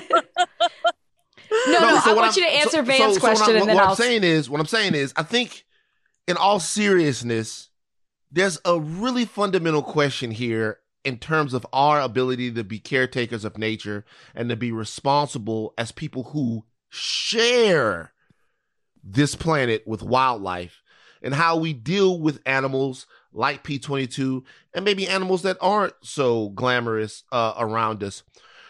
For people who are scared or don't understand or don't think that P22 or cats like him have any place in a society with human beings and don't have that same sense of sort of like, I don't know, sympathy for them, what would you tell them? What would you tell people that don't understand the big deal that's being made about this mountain lion? Sure. Well, I want to hear Rachel. Rachel, what do you think? Because I would love to. I would like to stand corrected on what he said. I am not anti all animals or all wildlife, but I do take issue with P22 on the attack of the domestic animals. I took the side of the Chihuahua recently. I'm not sure the other type of dog. And it's hard for me. And then maybe this will help you answer the question, because I'm on that side. It's hard for me as a pet owner of 2 dogs if a mountain lion, and one of them's part Chihuahua, if a mountain lion attacked my dog, I am against the mountain lion. And that's just where I stand. So I'm one of these people who it's hard for them to kind of reconcile the fact that, wildlife is amongst us, but then we're also living in it as well. Is that the same energy, Van? Nah, it's not. Yes. But that's okay. Oh, please, please. It's not. Please. Nah, I can say. I'm not. He is a huge team P22 advocate. We have a whole segment dedicated. I'm not that excited about this segment. That's where I stand. And how can you not be excited about this Look guy? at P22. Well, that's cute. Cute, Beth. That's cute. Listen, I both agree with Van, but also understand your viewpoint. Listen, I have dogs as well, and I live part-time in LA and part-time up near Yosemite. I have mountain lions in my backyard. But so I understand it, especially, if you don't know mountain lion behavior, it can be scary. But I think a few things. I just got back from COP15, which is the World Biodiversity Summit. And I think the larger message is here, even if you don't like wildlife or have concerns about it, we have to figure this out. We are wildlife. We are part of the natural landscape. And we're just coming out of, or even still in, a pandemic. Why are we having pandemics? Unhealthy ecosystems. And you start pulling mountain lions out of anywhere, and you start seeing impacts to the ecosystem that we don't even know how it's going to impact humans. I'll give you a great example. Go to the East Coast where I grew up. Overpopulation of deer. The mountain lion went extinct from the East Coast decades ago. And what do you have? Lyme disease and way more incidents than out here. So, our health is tied to the health of these animals, and mountain lions are an integral part of the ecosystem.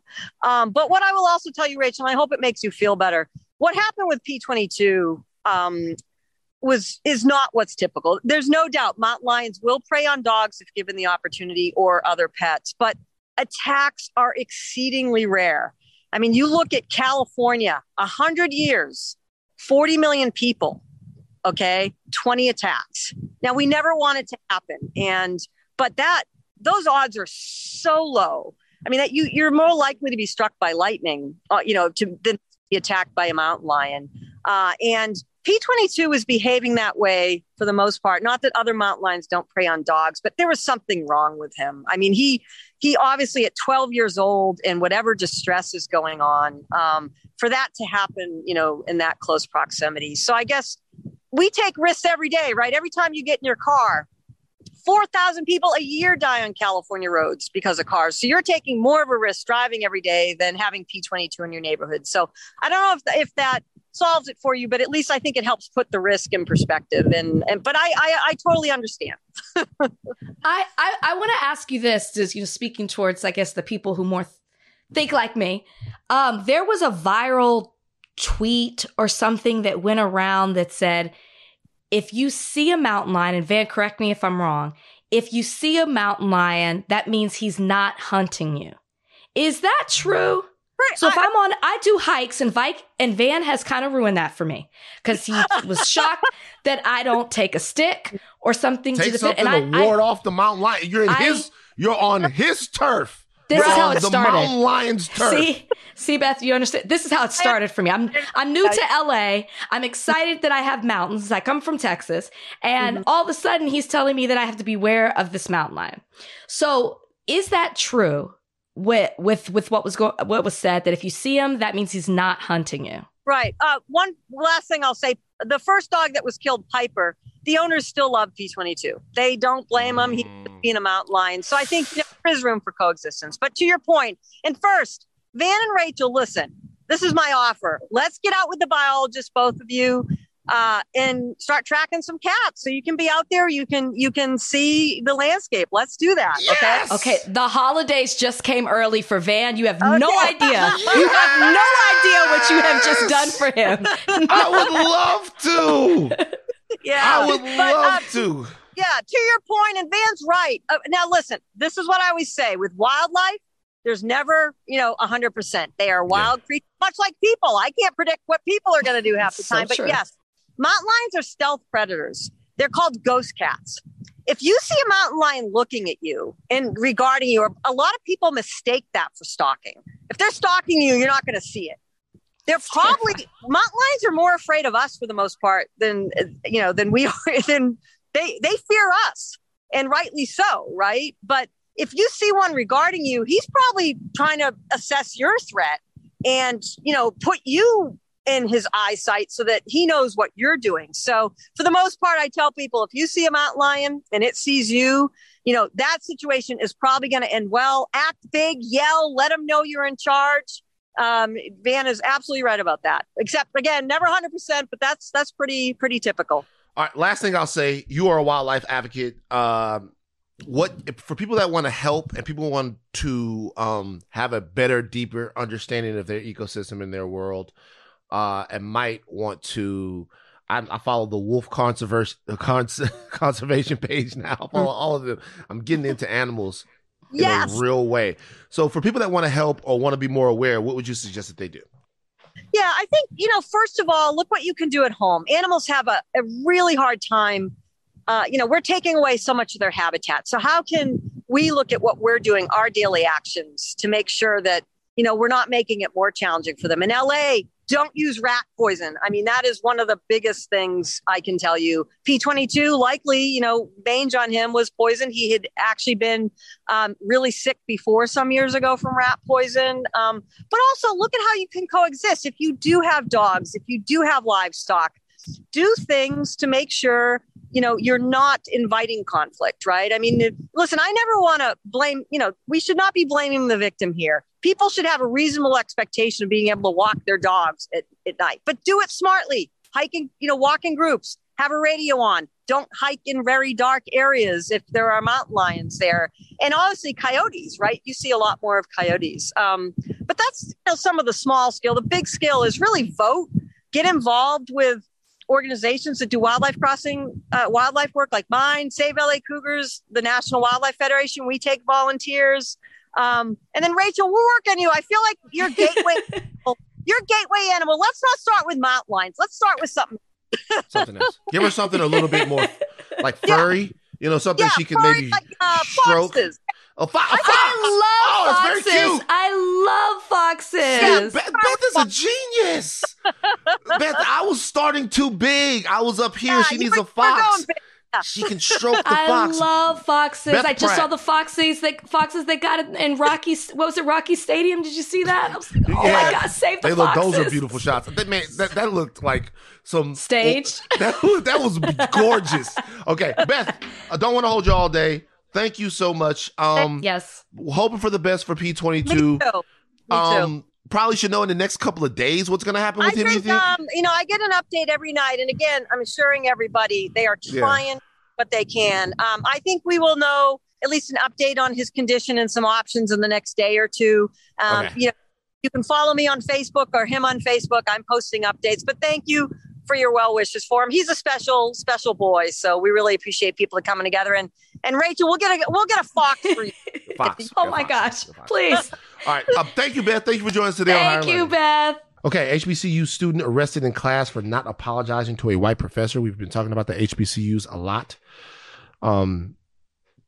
This student was arrested in class.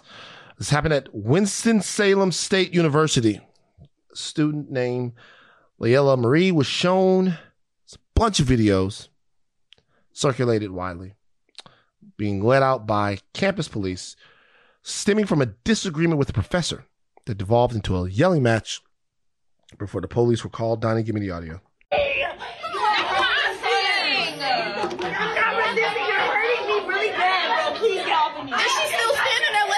Exactly. I hate you. It already escalated. She must have come out and hit him. I swear to God, I hate you. I swear to God, I hate you. I swear to God, I hate you, bro. You're the worst teacher ever. You can get me taken out of here because I want to apologize. Because I want to apologize. You started yelling at me.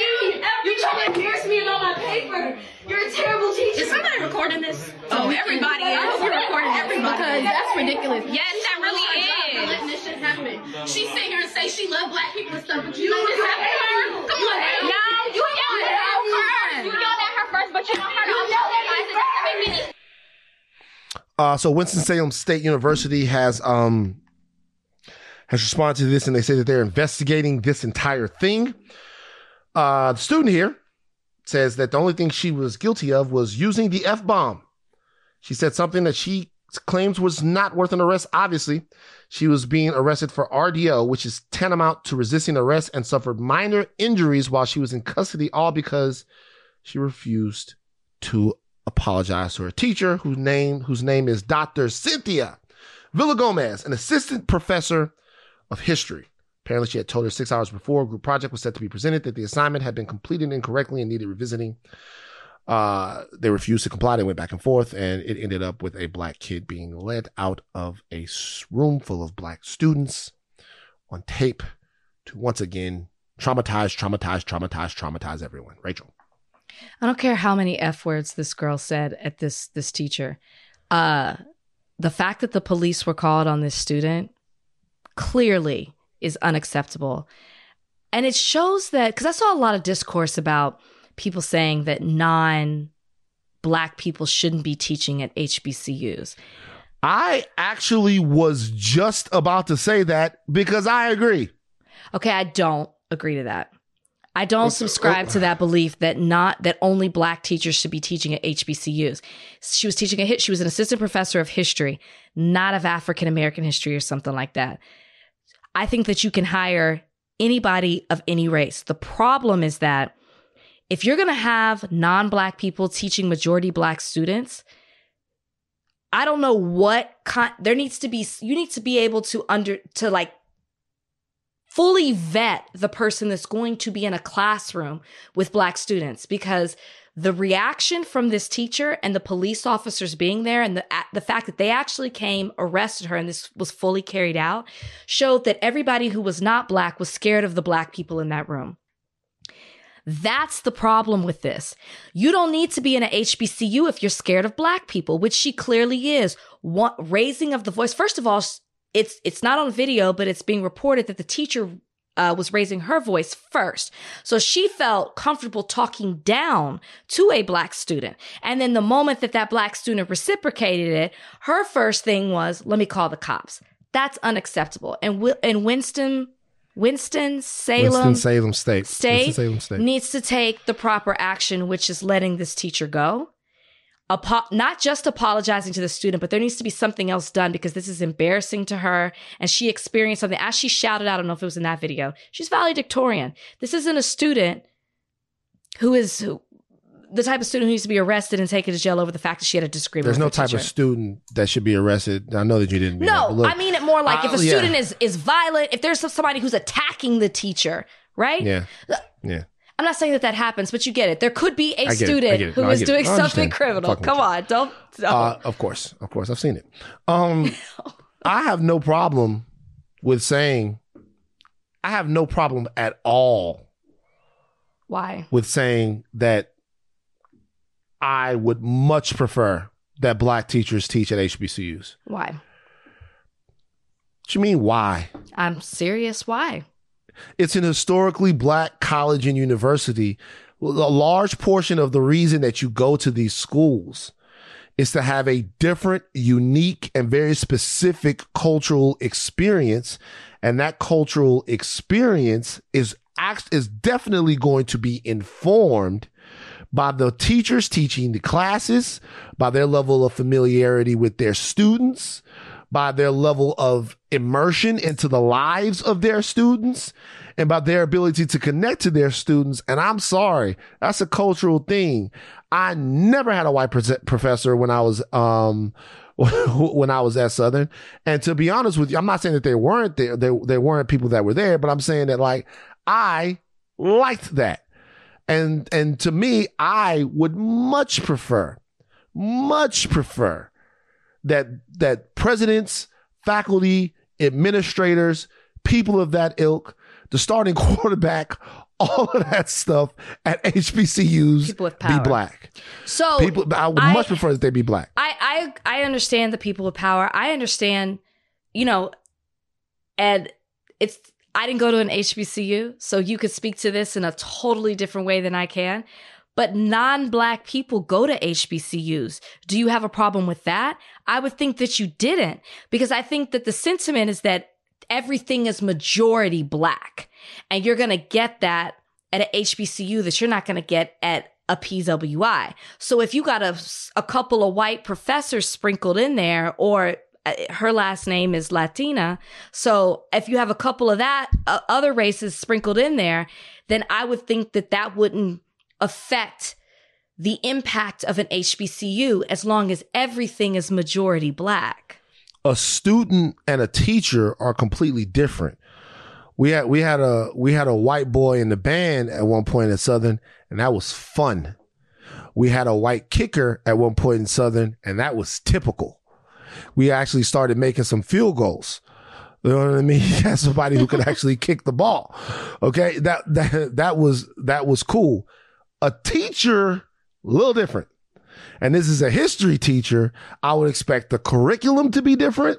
I would expect the person teaching it to be different. Doesn't have to be that way. But when I saw this, I automatically went, no. But you guys know how I am about the HBCU. I'm an HBCU radical. Keep the dancing dolls at the HBCU. We don't need them at USC. Keep the HBCU as black as possible. Blackity, black. It's okay. Black. There's enough diversity at HBCUs. People think the HBCUs don't have any diversity. They have a ton of diversity. A ton of diversity. Black people from everywhere, all different walks of life, whatever. A lot of different experiences. Okay? They made us go to these schools, and we made them ill, and we made them fly. They're ours. I hope something, we're going to stay on top of this whole thing. And the most important thing is what happens to this young girl. Winston-Salem University definitely needs to discipline this. She got to go. She's got to go. You're done with She's proven that she can't handle herself at a HBCU. She's got to go. She's proven it. She's too scared. That's why she should have never been in the She's first scared of place. black people. Yeah. Before I leave, I want to say one thing. I want to turn everybody's attention. I'm not trying to trigger you guys. I want to turn everybody's attention to something that's going on right now in Colorado. Okay, Colorado. a veteran named Dalvin,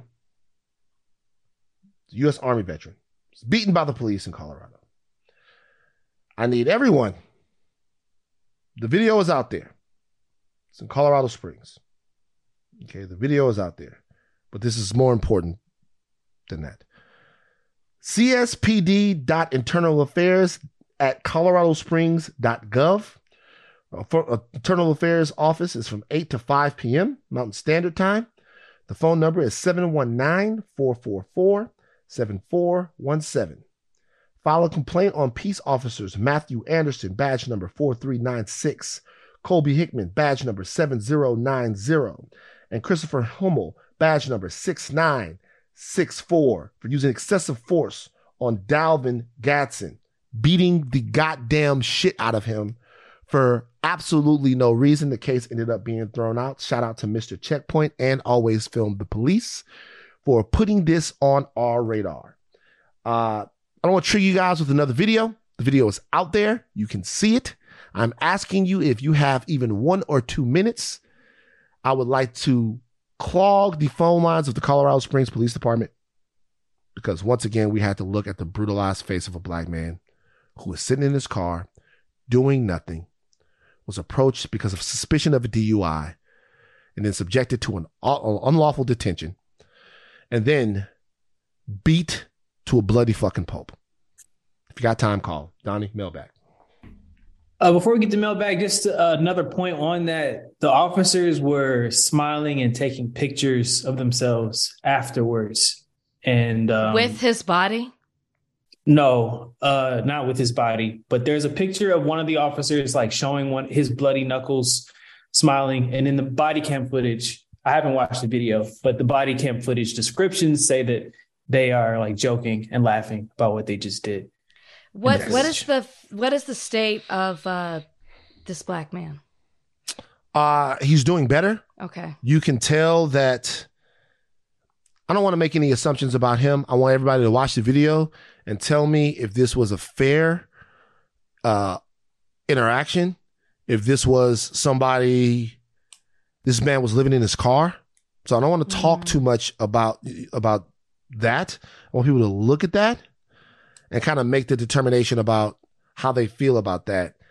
But this is clear cut and it's on video. And he's a veteran? He's a veteran, Army veteran. They also talked to him while he was handcuffed to the bed with his face the looking like fucking Two-Face. They did a number on him. So there you have it. Donnie, mailbag. Thank you for adding that, Donnie. Appreciate you. Mailbag time. Time to read your letters and then we'll reply to them. Oh, it's mailbag time. Write us with your queries and we'll chime in. Black Dumbledore wants to know, what was the question that Van was uncomfortable asking in front of Pretty Hair? The amount of the orgasm percentage you have to have for your partner to be considered a good lover. I saw this question for women. It's a question for women. When you say the orgasm percentage, you mean like the number of orgasms versus the time you've had sex? No. Yes. Like how many times you have an orgasm? So no, not how many times during sex. I saw this whole thing about women who are like 35 and have never had an orgasm. Yeah. Like they've never had one orgasm, that like they don't have one. So the question is, what percent, because I don't know what the hell's going on there. I mean, it's like, there's something, I don't want to talk about lady parts, but there's something at work. I don't know what's happening there. You know, maybe they fucked every member of the Trump family. I don't know what's going on. We should have Shan on to really get into this conversation. Love Shan. Love Shan. Love Shan. So the question is, what percentage of the time... Thank God you didn't ask this. This is the question. What percentage of the time would you be having to have an orgasm for you to consider your partner to be a good lover? I mean, more than half. for more than sure. half. I mean, yeah, it's gonna have to be more than half, I would think. Yeah. Well, you don't know, but I would also say that. But also, what type of orgasm am I getting? You know what I mean? Doesn't matter. I think an orgasm. Well, you should definitely be able to get an orgasm. If you're not getting it through That's what I'm penetration, saying. you should That's what I'm easily saying. be able to get it the other way. So that's what I'm saying. So Okay, I'm saying well then is, it's 100% because you should be able to 100%. do one or the other. I Easy. feel like we might even talked about I this think we before. kind of did, but I don't think it was a Yeah. question that Yeah. it wasn't a question of the day or I Van's saw this. question. I'm seeing these other videos. These are the YouTubes I be watching. This If it's lady, any type she's- of orgasm, y'all need she's- to be doing toys. Y'all, because yes, I get it. Women don't always get it from penetration, but there are plenty of other ways to have an orgasm. This lady, she's 36. She's a businesswoman. They showed her like on the treadmill. They showed her like doing a spreadsheet. They showed her all this. This, hi, my name is blank, blank, blank. I've never had an orgasm. I was like, oh shit, I'm about to watch this. You know what I'm saying? I'm like, what the fuck? I was like, God damn, nigga. You struggling. I was like, I'm about to watch this. And I watched it. I was like, okay, cool. All right, next question. All right. Bird Noah asks, what song, when you hear it, brings you immediately back to high school? High school? So, Candy Rain by Soul For Real. That's high school for you? That's freshman year. Dun-dun-dun, dun-dun-dun, dun, dun, dun, dun, dun, dun, dun, dun, dun, dun. Okay. This is what brings me back to high school. Love, hey. do you ever dream of? They had 2 songs and they were done. I love those guys. Like, I was ninth. It was freshman year. Jameer Holmes used to carry the CD around. She carried it around. Damn, I wanted Jameer. I wonder what's going on with Jameer. But like Jameer Holmes used to carry the CD around. Well, yeah, whatever. Go. This is the song. Wait, this isn't it. Watch it be like Genie in a Bottle by Christina Aguilera or some shit. It's not. Wait. No, why can I not? I can hear. Hold on. This is going to bother me because I'm not looking at the right album.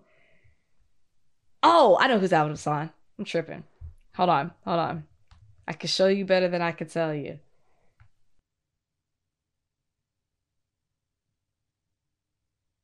Okay, this is the song that reminds me of high school all day.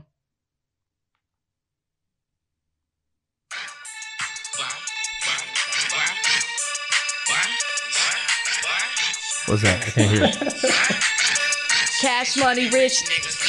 Loud pipes, Big rims, nigga, that's my life. You When I said pull up to the Genie in a club, Bottle. nigga, that's my life. Everybody in the time you say this, that's not. But my diamonds almost bigger, nigga, that's my. Bling bling. Yeah. That reminds me all day of high school. When I pull up to the Genie in that's a bottle. Man, when I pull up to, I love that. Loud pipes, big ribs, nigga, that's my. When I pull up to the club, nigga, that's my night. Like, that's my night, nigga. When I pull up to the club, it's my night.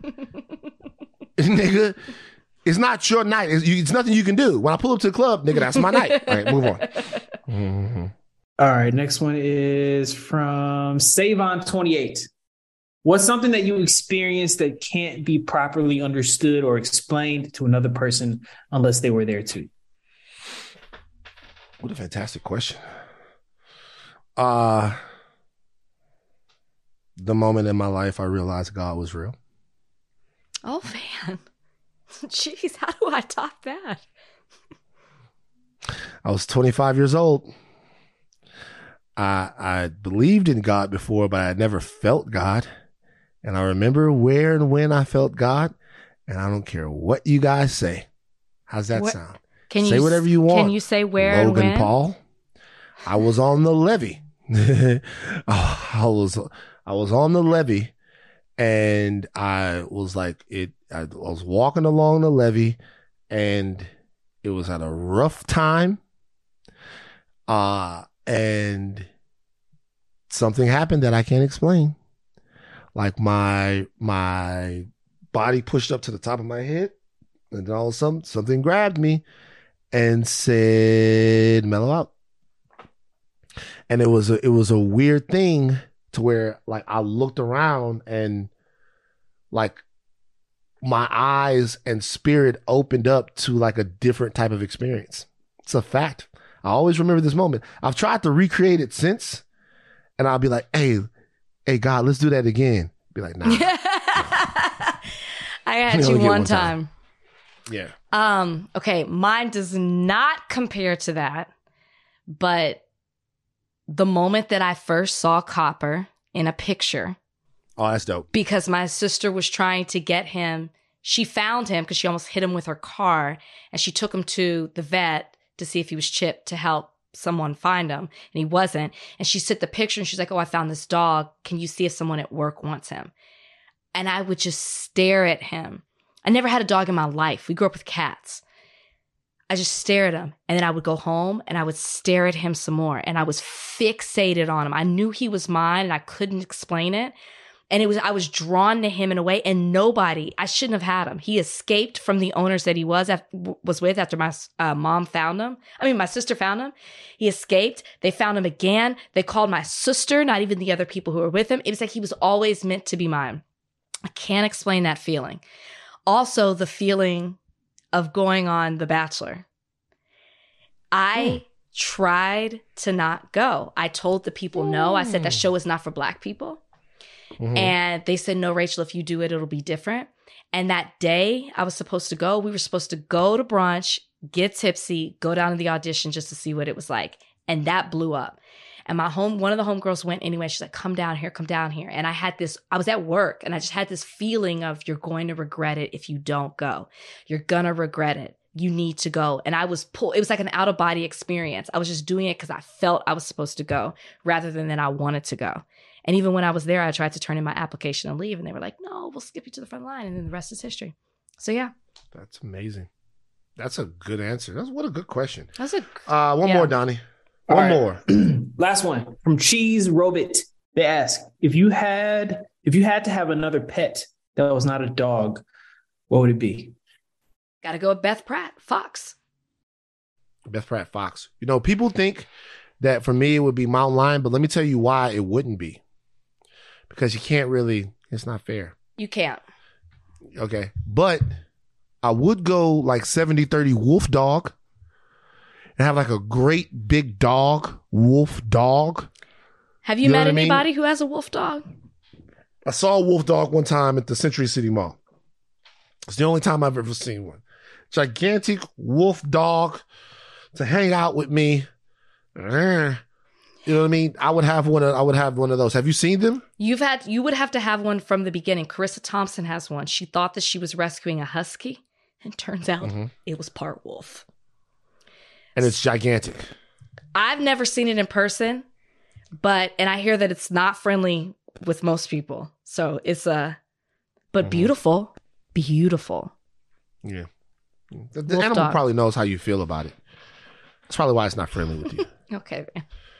It's true. Do you have an unexpected ally of the week? I do. Okay, give it to me. It is